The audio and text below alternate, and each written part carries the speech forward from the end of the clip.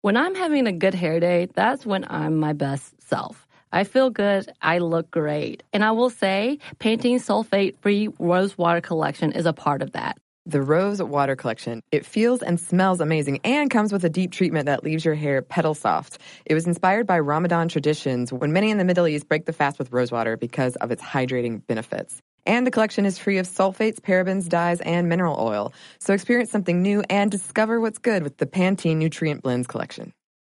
Available now from iHeart, a new series presented by T-Mobile for Business, The Restless Ones. Join me, Jonathan Strickland, as I explore the coming technological revolution with the restless business leaders who stand right on the cutting edge.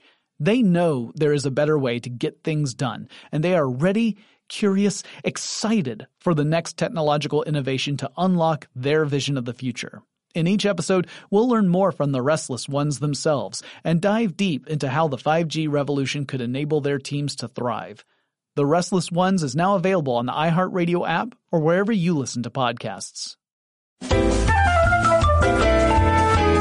Welcome to Stuff Mom Never Told You from HowStuffWorks.com.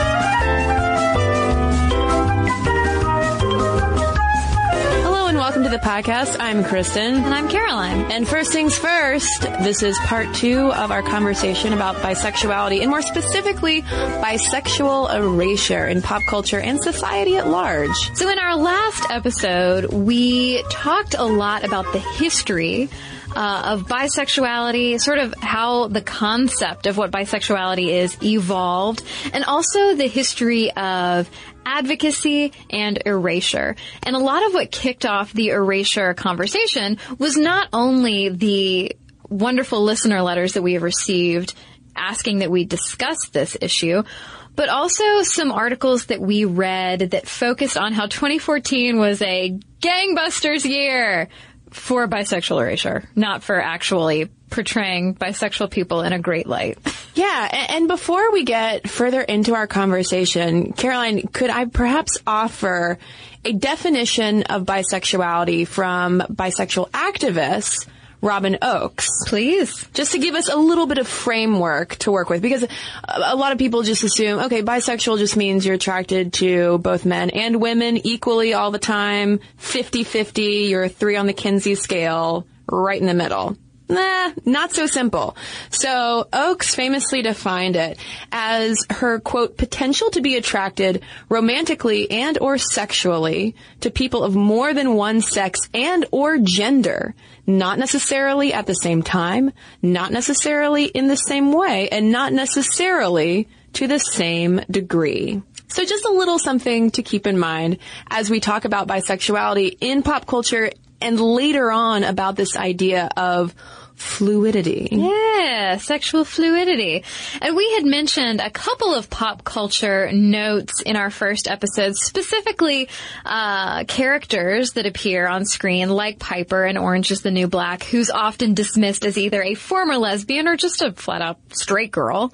But there are a lot of other characters that have either had their bisexuality sort of glossed over and erased, or characters who have done the erasing themselves. Characters like Kurt on Glee, who dismissively said, bisexual's a term that gay guys in high school use when they want to hold hands with girls and feel like a normal person for a change. So it's sort of a 1-2 punch of bisexual erasure and stereotyping. Yeah, whole gay, straight, or lying regurgitated over and over and over again. And I feel like that's similarly reflected, at least in my interpretation of House of Cards, where there is a, spoiler alert if you haven't seen all of House of Cards, there is a dun-dun-dun threesome between Frank Underwood, his wife Claire, and their male security guard, Meacham. Oh, Meacham, would you like to come into the bedroom this evening? That is kind of how it goes down. And there have been hints throughout House of Cards of Frank Underwood's, I assumed, gay predilections, even though he and Claire, you do see him and Claire have sex. Well, I guess, never mind. It's so true. He's having sex with women all of the time. Why have I been assuming that Frank Underwood is actually gay? and not bisexual. Have I been committing bisexual erasure in my own head, Caroline? I assumed he was gay. Is he having sex with lots of women? Well, don't you remember how Mara, what's her name? Yeah. Kate Mara? But then again, it's a little difficult with a character like Frank Underwood not to get like too off the rails here, because he is willing to do anything and anyone to get what he wants. It's true. He's using sex as a tool, and I think that's been why it's assumed that his sex is not born out of desire, but rather political motives. Right, and power. Because the one character that they show that he has this like almost boyish affection for is another man. And so with Claire, it's almost like two power players doing whatever they can to get ahead. Their sex is not loving. It doesn't seem very loving. So yeah, interesting how potential bisexuality can get glossed over also when just showing how one character is power hungry. Yeah, and the showrunners, though, speaking to the threesome that the Underwoods have with Meacham, they chalk it up to just, quote, whims and desires. Yeah. Just whims and desires. That's all it is. And it's the same kind of thing with Oberyn Martell, who's the ill-fated character on Game of Thrones. Another spoiler alert. Sorry. This episode is full of spoiler alerts for anyone who is as behind on TV as I usually am. Yeah. Well, so Oberyn Martell's a great character, and he's also a character that has an insatiable sexual appetite, both for men and for women. And he tells someone in the show that, he doesn't want to be limited. He loves everyone. Everyone's attractive. He just wants to be with beautiful people. It doesn't really matter. And basically critics and bisexual advocates have pointed at that character and said, why are you glossing over his bisexuality? He's bisexual. Whereas plenty of other people would say, why are you raising a stink? He's sexually fluid. Isn't that good too? Well, it seems like it's again that conflating fluidity with sex drive. I mean, he's a guy who wants to have just a ton of sex, which does seem to play into some stereotyping of bisexuals, just needing a label for their hypersexuality. And another character whose bisexuality is sort of used for ill, not for good, according to Amy Zimmerman over at the Daily Beast, is a character named Kate from the movie Dodgeball. So Zimmerman points out that here's this character who makes out with a woman and she's the butt of a ton of lesbian jokes, but then at the end, a spoiler, reveals herself to be bisexual, thus becoming available to the male protagonist. And this is, you hear this a lot when you're talking about bisexuality and its depiction in the media, that essentially lady bisexuals are cool according to media standards. Yeah. Men, not so much. And British journalist Mark Simpson says it's unquestionable that female bisexuality is today much more socially acceptable than male bisexuality, and in fact frequently positively encouraged both by many voyeuristic men and an equally voyeuristic pop culture. It's that whole thing of like, well, but okay, she's still, it's hot when two chicks make out, and plus she's also still available to me as a man. Exactly. Bisexual women, they're just really girls who can hang, and make out with each other from time to time when we really want to see it. Now, when it comes to representation, just for some numbers, GLAAD did a tally of shows from 2013 to 2014 and found on broadcast networks, bisexual characters made up 22% of all LGBT characters, and most were women, not surprisingly. On cable, they made up roughly the same, 21% of LGBT characters, and again, mostly women. And that 21%, by the way, is not a huge number. That rounds up to 14 individual characters. So still not a huge amount. And as we've seen in just naming a couple of characters, the depictions that are there aren't necessarily always cut and dry, nor are they always positive. Yeah, although Casey Quinlan, writing at The Atlantic in October 2013, does think it's getting better. She says, while the representations are still rare and the portrayals of bisexuality tend to be unrealistic, and those portrayals are mostly women because, as Mark Simpson points out, it's more palatable for our culture. Quote, some breakthroughs have taken place in the past few years. And so she cites Nolan Ross on the now defunct Revenge, Callie Torres on Grey's Anatomy, and Kalinda Sharma on The Good Wife. And in talking about Kalinda Sharma, for instance, she praises how it's her sort of cold nature in general that leads her to be sort of a love 'em and leave 'em type, rather than it just being her wild bisexuality that makes her want to have one night stands with whomever. Yeah, and I think I used to watch Grey's Anatomy. I quit it like a bad habit a long time ago, but I did love the character of Callie Torres. She's definitely not portrayed as someone who changes partners on a whim. She's portrayed as a warm and intelligent person who happens to have loved men and happens to have loved women as well. Yeah, it sounds like bisexuality in those contexts isn't being fetishized. Right. Yeah. Well, and that's Shonda Rhimes too for you. Well, yeah. I love Shonda. Gotta love Shonda. Oh man, what a dream stuff I've never told you guys that would be. Shonda, are you listening? Please, Shonda. But yeah, so Amy Zimmerman, who we just mentioned, isn't as convinced as Casey Quinlan is that things are getting better. She writes, our mainstream media reinforces the notion that bisexuality is either a fun, voluntary act of experimentation or a mere myth through two tried and true tactics: misrepresenting and oversimplifying bisexual characters until they're either punchlines or wet dream fodder, or simply refusing to portray bisexual characters in the first place. It confuses people. People are easily confused, and I, not knowing anything about anything, I'm sure there are some showrunners out there who are like, well, we don't know how to treat this, or we don't know how to write a good bisexual character, so we'll just either gloss over it, or we'll make them more palatable as that kind of hot and slutty girl character trope, or we'll just make them gay.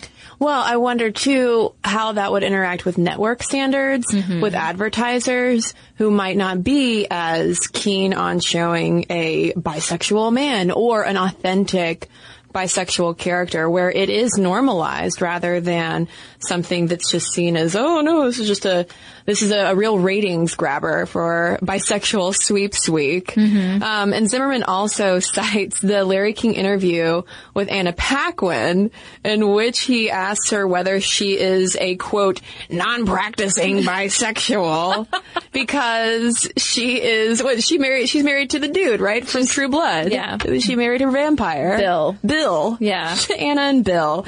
And he seems a little confused when she responds that she's in a monogamous relationship with a man, and basically says, listen, Larry, my sexual orientation is not the same as my sexual partner. Like, your orientation isn't who you sleep with. Like that whole thing, yeah. Essentially. But there's not only erasure of bisexuals happening in the media, on screen, in articles, it's also happening within the LGBT community. We mentioned plenty of stereotypes that both gay and straight people hold of self-identified bisexuals, but what else contributes to LG and possibly T folks dismissing the Bs? So, again, citing a 2013 Pew Research survey of LGBT Americans we cited in our last episode, it found that bisexuals are less likely to, quote, view their sexual orientation as important to their overall identity. And so researchers think that perhaps that might contribute to attitudes that bisexuals aren't as invested in the LGBT community. So you have LG and possibly T saying, B, get out of here. You're not really part of the cause. You're like hanging out with your opposite sex partner and everything's gravy for you. I'm so picturing like a Schoolhouse Rock moment of big letters, big block cartoon letters, just like yelling at each other, like, get out of here. Can't all the letters get along? Yeah, like the LG and T get up from the school lunch table when B tries to sit down with his tray. Anyway, kind of on the same note, we talked a lot about the New York Times Magazine article by Benoit Denizet-Lewis in our first episode. And he talks to a guy who's associated with the American Institute of Bisexuality, who identifies as gay for, quote, a host of emotional reasons. For one thing, it simplifies my life. This guy that Denizet-Lewis talked to says that, yeah, I've been attracted to women. I just last week I saw a woman that I felt an attraction for, but I'm gay and I've identified as gay for decades now. And it was just interesting that quote and that feeling was framed more in terms of, it's just easier. Kind of what I just posited about TV showrunners, about it's just easier to be one way or the other, to be black or white instead of being in that gray spectrum in the middle. And that was echoed too in something that activist and speaker Robin Oakes told Denizet-Lewis about how she was initially afraid to come out as bi to her lesbian friends in college, saying, quote, they said that bisexuals couldn't be trusted, that they would inevitably leave you for a man. Had I come out as lesbian, I could have been welcomed with open arms, taken to parties, invited to join the softball team, the lesbian red carpet, if you will. But for me to say I was a lesbian would have required that I dismiss all of my previous attractions to men as some sort of false consciousness. So I didn't come out. But it's more than just fear of stereotypes or a lack of trust, as many researchers, including Lisa Diamond, have pointed out. It's almost an issue of credibility and community, and that a lot of anti-LGBT rights people and a lot of people who are also pushing against same-sex marriage have argued that if you can go either all ways, sexually or romantically, then that sort of in their minds dismisses the born this way concept. And a lot of advocates have said, no, we need to be able to argue that we are born this way and that we can't choose who we love or who we have sex with, that this is just how we are. And even Lisa Diamond has pointed out, we need to find a better argument than born this way, because she has done so much research into sexual fluidity and has even seen her research picked up by the people who were fighting the breakdown of DOMA a couple years ago, that she's like, we need to be able to come up with better and different arguments. Well, isn't that so interesting then, that a broader range of sexual attraction and romantic attraction as well, because it's who you want to have sex with and it's also who you want to form relationships with, that informs all of this, is seen as choice. That then is twisted into this idea of, well, it's not a sexual orientation. There's nothing biological about this. These people are simply, picking and choosing whomever they want. So it's highlighted over and over and over again through this whole bisexual erasure conversation about just how this logic is often so twisted, and how much we really need to underscore differences between orientation and attraction and gender identity and all of these different things that are going on and often mixed up to argue against bisexuality. And this is something, too, that's been investigated in academia and on the more theoretical side as well, because in terms of queer theory, bisexuality has not gotten nearly as much attention in terms of the LGBTQ spectrum of things. And there's a particular paper that came out in 2000 that's cited often by law professor Kenji Yoshino called The Epistemic Contract of Bisexual Erasure in the Stanford Law Review. And Caroline, can you break down what Yoshino is talking about? Because it's all about this so-called epistemic contract, which is fancy speak for what? Well, basically, so epistemic is defined as of or related to knowledge or knowing. And he defines this so-called epistemic contract as an agreement, essentially, obviously unspoken, unless there are meetings that I haven't been to.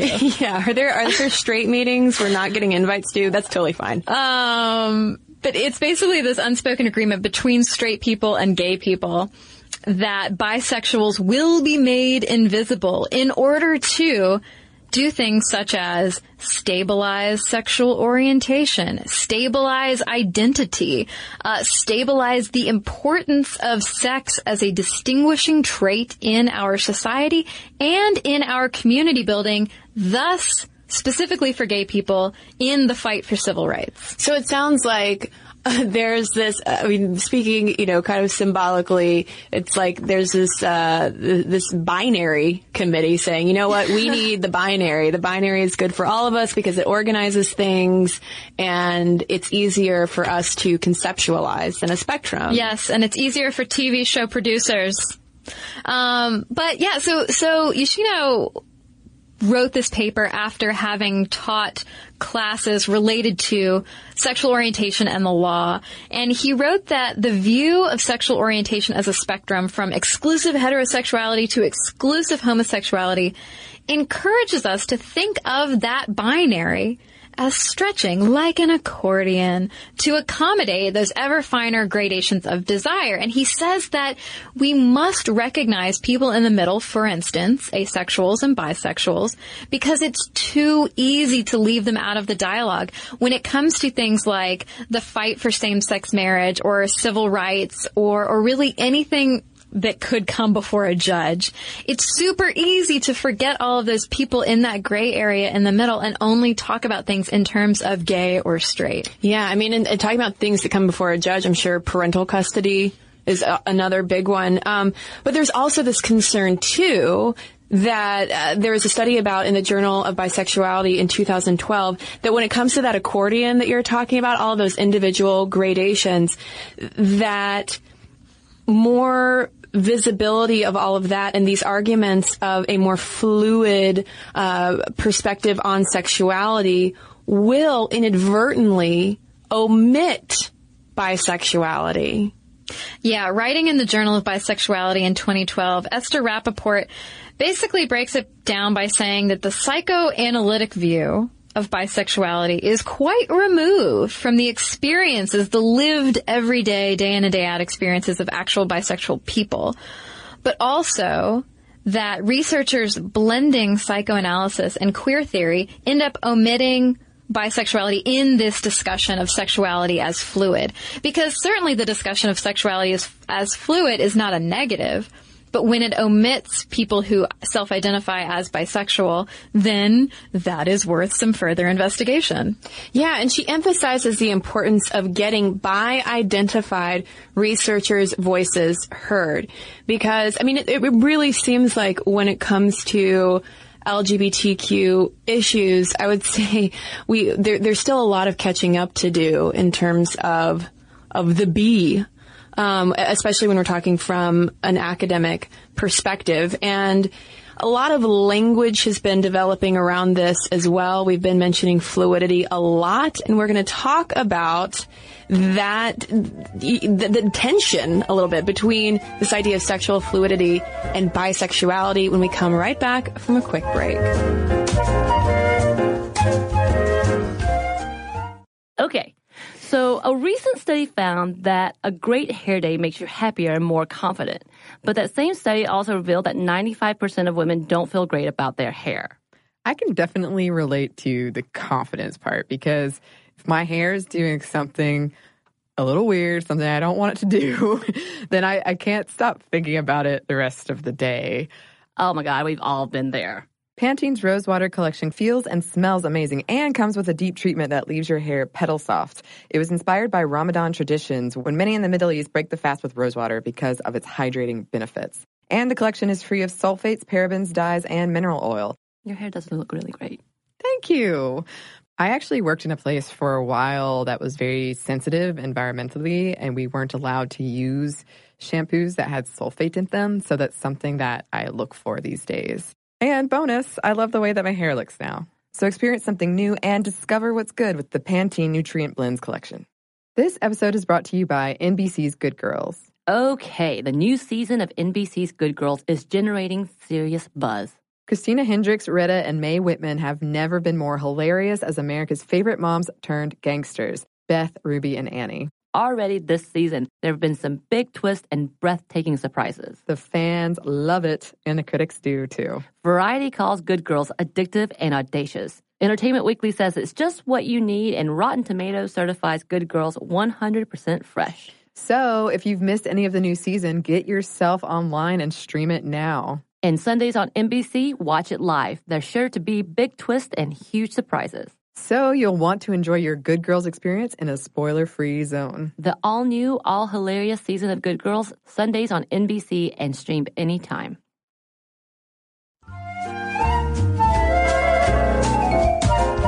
So, is sexual fluidity erasing bisexuality? You know, we've cited Lisa Diamond a couple of times already. She's got some pretty impressive research out there that I encourage anyone to Google. But The Advocate cites Diamond, who's a psychology and gender studies professor at the University of Utah, in describing the research that's going on today. And they write that there are now several studies that have found that 10 to 14% of American women describe themselves as mostly but not completely heterosexual, and 6 to 9% of American men who self-identify the same way. And Diamond points out that studies in other countries have found the same general range. And something that Diamond's research partner, Rich Savin-Williams, has pointed out too is how, especially for the younger people they're researching, bisexuality, quote, doesn't quite capture a lot of what they're feeling. So, for instance, he encountered young men who might say, I'm really attracted to women, but I wouldn't rule out the possibility of a guy, which does remind me of a guy that I dated who described himself as heteroflexible for exactly that reason. And Savin-Williams' studies led him to conclude that, quote, heterosexual, bisexual, and gay lesbian individuals do not constitute the universe of sexual orientation. So maybe bi advocates admit fluidity and bisexuality are linked. Yeah, one American Institute of Bisexuality board member told The Advocate, quote, I think that fluidity is simply a way to express the gray area that reality really is. I think that fluidity is a good way of talking about bisexuality.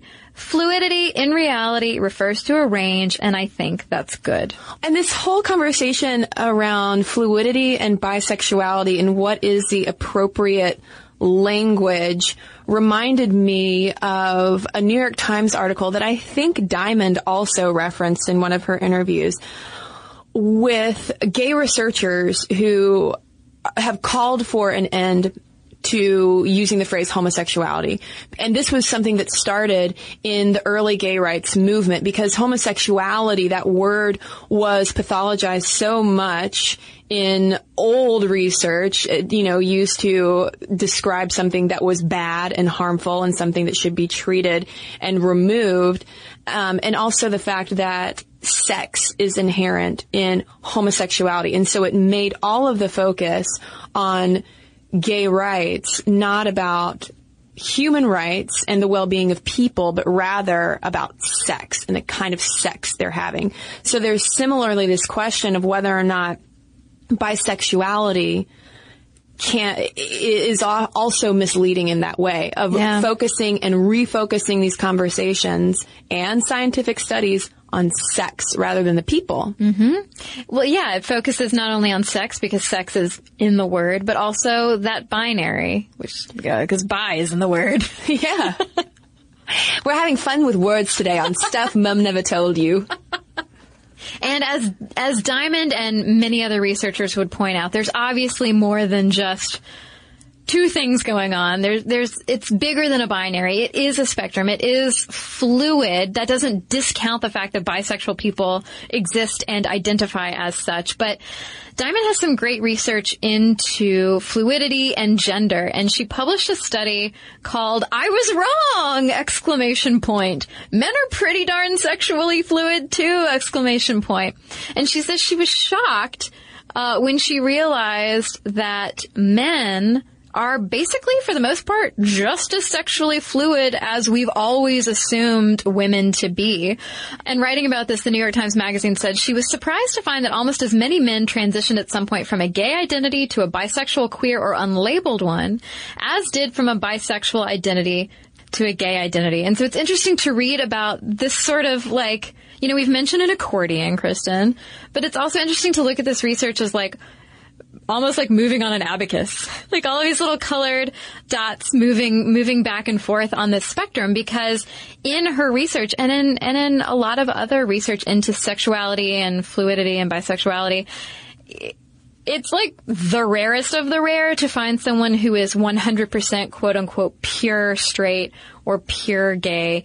And it's way more common to find people who are kind of moving back and forth as ending up in sort of this unlabeled territory of like, I was married to a man, but now I've, quote unquote, entered bisexuality in dating women, and I'm just going to kind of hang out here now.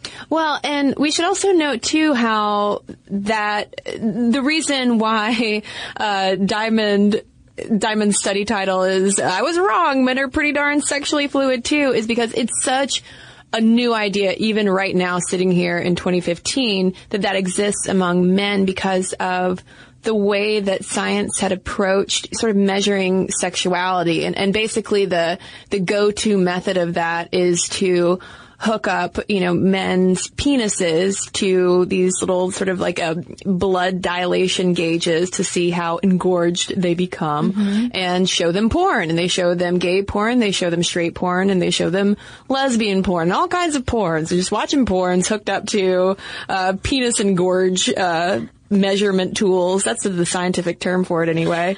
And then showing how, they're either really into gay porn, according to how much blood is rushing into their penis right now, or they're really into, they're watching women in the straight porn. And so it's been really, it's kind of been rudimentary in a way. Right. But also, in addition to all that, so many people have said, why are we looking at bisexuality or fluidity, from purely, penis gauges. Exactly. Or even the pupil dilation studies of, your pupils dilate when you're really attracted to what you're looking at, or you're really excited by what you're looking at. Caroline's pupils are huge right now as she's looking at me. Oh my God. So attracted. Because so many people point out that there's more to it. There's more to it than just who you're having sex with or who you want to have sex with. As anyone who's ever been in a relationship with anyone could attest, there's so many more levels of your relationship than just the sexual aspect. Sure, you hope and want to be sexually attracted to your partner, of course, but there's also just knowing and loving and accepting that person. And so a lot of people are saying, well, yeah, I might be, this degree of sexually attracted to men, but I'm also this degree of romantically attracted to women. And the two are never quite mutually exclusive. Well, and I guarantee you that 20 years from now, when all of this research is going to be based on our generation and younger, the data will be completely different, because what Robin Oakes and other people have pointed out is that when you talk to younger people, it's not such a big deal. We are far more, this generation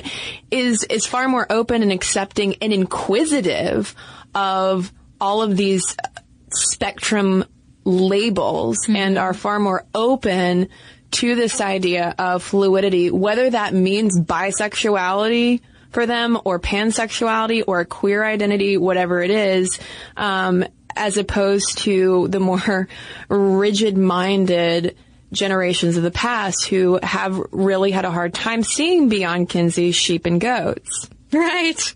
Oh, fluffy. Yeah, and I mean, and the more that anyone reads about this, talks about this, studies this, the more that the concept of a spectrum is normalized and makes sense. And the more that people our age, younger, even younger than that, future people, will start to kind of grasp the idea of like, okay, well, the world does not exist on a binary for anything, that there's so many shades in between, especially for sexuality. I mean, the zygotes get it, Caroline. Come on, the zygotes. You know? At 11 weeks, they're with it.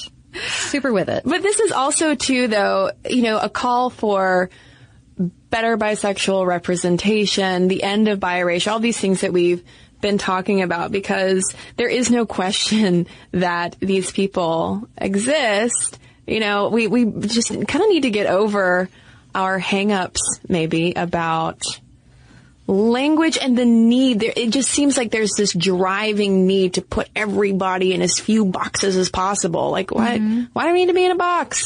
Yeah, I mean, it makes for better, closet organization. That's true. See what I did there? I could use more boxes in my house in that sense. Yeah, I definitely could use some more home organization as well.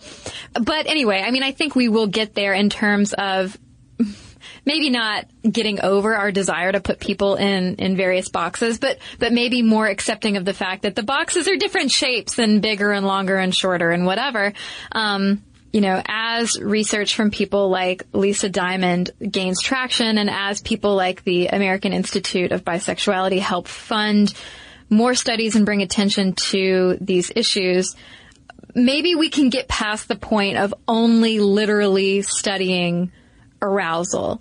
And remember that their attraction, love, sex, all of this stuff is more multifaceted than just the penis meter. Yeah, not focusing so much on the sex of bisexuality. And we really want to hear, again, from bisexual listeners, queer listeners, pansexual listeners. No, I'm not equating all the same things. I'm just asking for your feedback. All of you listening, and gay listeners as well. You know what, everybody? Everybody, we want to hear. We're inclusive. Your thoughts, all of your inclusive thoughts. Because, I mean, we're clearly at a point of having a cultural conversation about this, and I really want to hear the voices out there. So send us your thoughts. momstuff@howstuffworks.com is our email address. You can also tweet us at momstuffpodcast or message us on Facebook. And we've got a couple of messages to share with you when we come right back from a quick break. Okay. So a recent study found that a great hair day makes you happier and more confident. But that same study also revealed that 95% of women don't feel great about their hair. I can definitely relate to the confidence part, because if my hair is doing something a little weird, something I don't want it to do, then I can't stop thinking about it the rest of the day. Oh my God, we've all been there. Pantene's Rosewater collection feels and smells amazing and comes with a deep treatment that leaves your hair petal soft. It was inspired by Ramadan traditions, when many in the Middle East break the fast with rosewater because of its hydrating benefits. And the collection is free of sulfates, parabens, dyes, and mineral oil. Your hair does look really great. Thank you. I actually worked in a place for a while that was very sensitive environmentally, and we weren't allowed to use shampoos that had sulfate in them, so that's something that I look for these days. And bonus, I love the way that my hair looks now. So experience something new and discover what's good with the Pantene Nutrient Blends collection. Here's the thing. Saving money with Geico is almost better than playing pickup basketball. Because there's always that guy who joins your game. He never passes the rock, he constantly bricks threes, and he'll completely hack you and then put his hands up and say, "No foul, no foul." With Geico, it's easy to switch and save on car insurance. No need to fake an ankle sprain because you're absolutely exhausted. So switch and save with Geico. It's almost better than sports. And now, back to the show.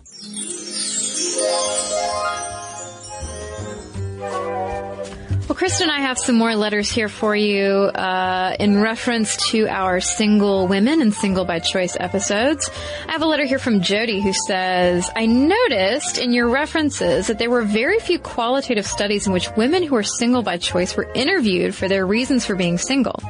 As a researcher who believes that in order to really understand people, you need to go straight to the source and get really deep information, I was saddened to hear how much time had been dedicated to describing single women with very few single women actually being interviewed. Talk about mansplaining. I myself am a woman who has chosen to be single largely because I haven't met a man who has the kindness I seek in a partner, lives a similar lifestyle, and who lives in the same city and region. Do I think I'm missing out and not living the life I want to live? I suppose that if I were looking for someone to come in and make my life better, I would be missing out, but my life is already as good as it can get, so I don't need that. I'm looking for someone to join me in my already great life, to share experiences and to build memories with. Until I find Mr. Right, I have a number of relationships with men that are very meaningful to me and satisfying. It is frustrating, though, that for women, relationships are defined as either committed, long-term, and married, or invalid. I have always wanted to get married, but being married isn't the most important aspect of my life.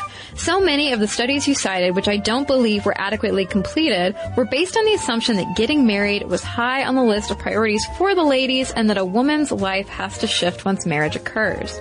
I grew up with parents who pushed me to be independent so that being with a man could be a choice, and I view the values they taught me as a gift. However, I do recognize my ability to choose as a social privilege and acknowledge that not everyone had the upbringing that I had. I don't have children, and because I expect to marry a man, I certainly am not having to battle the legal system to ensure that the family I build remains in place should I become sick or injured. I was surprised that you ladies didn't spend more time talking about the benefits of getting married because it is a very important legal issue for gay couples. Finally, with regards to the social commentary associated with women who wait to get married, my dad and I had quite the come-to-Jesus meeting when he told me he thought I was being too picky, and I told him, are you telling me I don't deserve to have exactly what I want in life? Telling women that they're being too picky is insulting and devalues their worth. We ladies are capable of identifying what we want and evaluating men for whether or not they are the right ones for us. We are awesome and deserve exactly what we want. Finally, as a professional woman, my general experience has been that my lady peers have trouble finding men to marry because we can't seem to find men who are equally successful, but who don't want us to put our careers on hold and play backup to their careers. The quote-unquote successful and ideal men my friends and I meet seem to mostly be looking for personal assistance, which does not match what I'm looking for. Single by choice for the women I know is generally the result of not being able to find a man who respects and values our success and commitment to ourselves. We think the unmarried women problem mostly isn't with us, it's with the expectations men have for us should we agree to get married. For many of us, it is second best because we can't get married because we can't find the kind of men we seek. So thank you, Jody.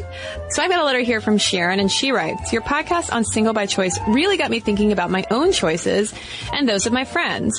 While I'll admit that I've been paired up for a long time, I met my husband at university, I've always had single girlfriends. I would like to say that I always accepted them for who they were and not their relationship status. But I didn't. I did judge them. I did think, gosh, when is she going to find the right guy? For that, I'm very sorry. I would never think that now. Those girlfriends who either didn't find the right guy or gal know I'm jealous of their freedom. I've been married for 15 years and have 2 children, and I already know and have voiced it freely. If I ever find myself single again, I have no intention of pursuing further relationships. I love my husband and children, but being on my own sounds pretty darn awesome.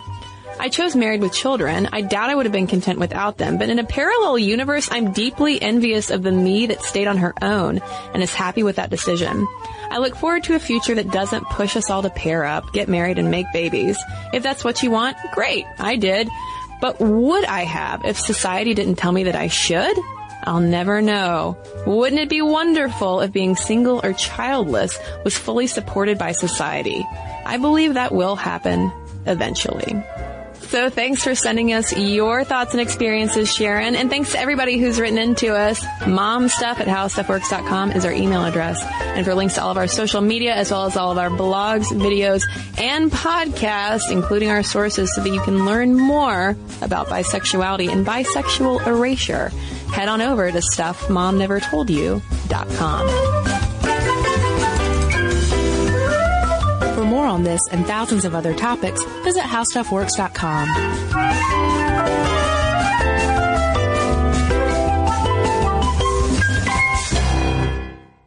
So here's something that some of you might find shocking. 95% of women don't feel good about their hair. But Pantene is changing that. Pantene's Rosewater collection combats bad hair days with an innovative formula that uses rosewater derived from the petals and buds of the Rosa gallica plant. With Pantene's Rosewater collection, I can really feel how much more hydrated my hair is. And it's sulfate, paraben, dye, and mineral oil free, which makes me feel good because who needs all those additives? Experience something new and discover what's good with the Pantene Nutrient Blends collection.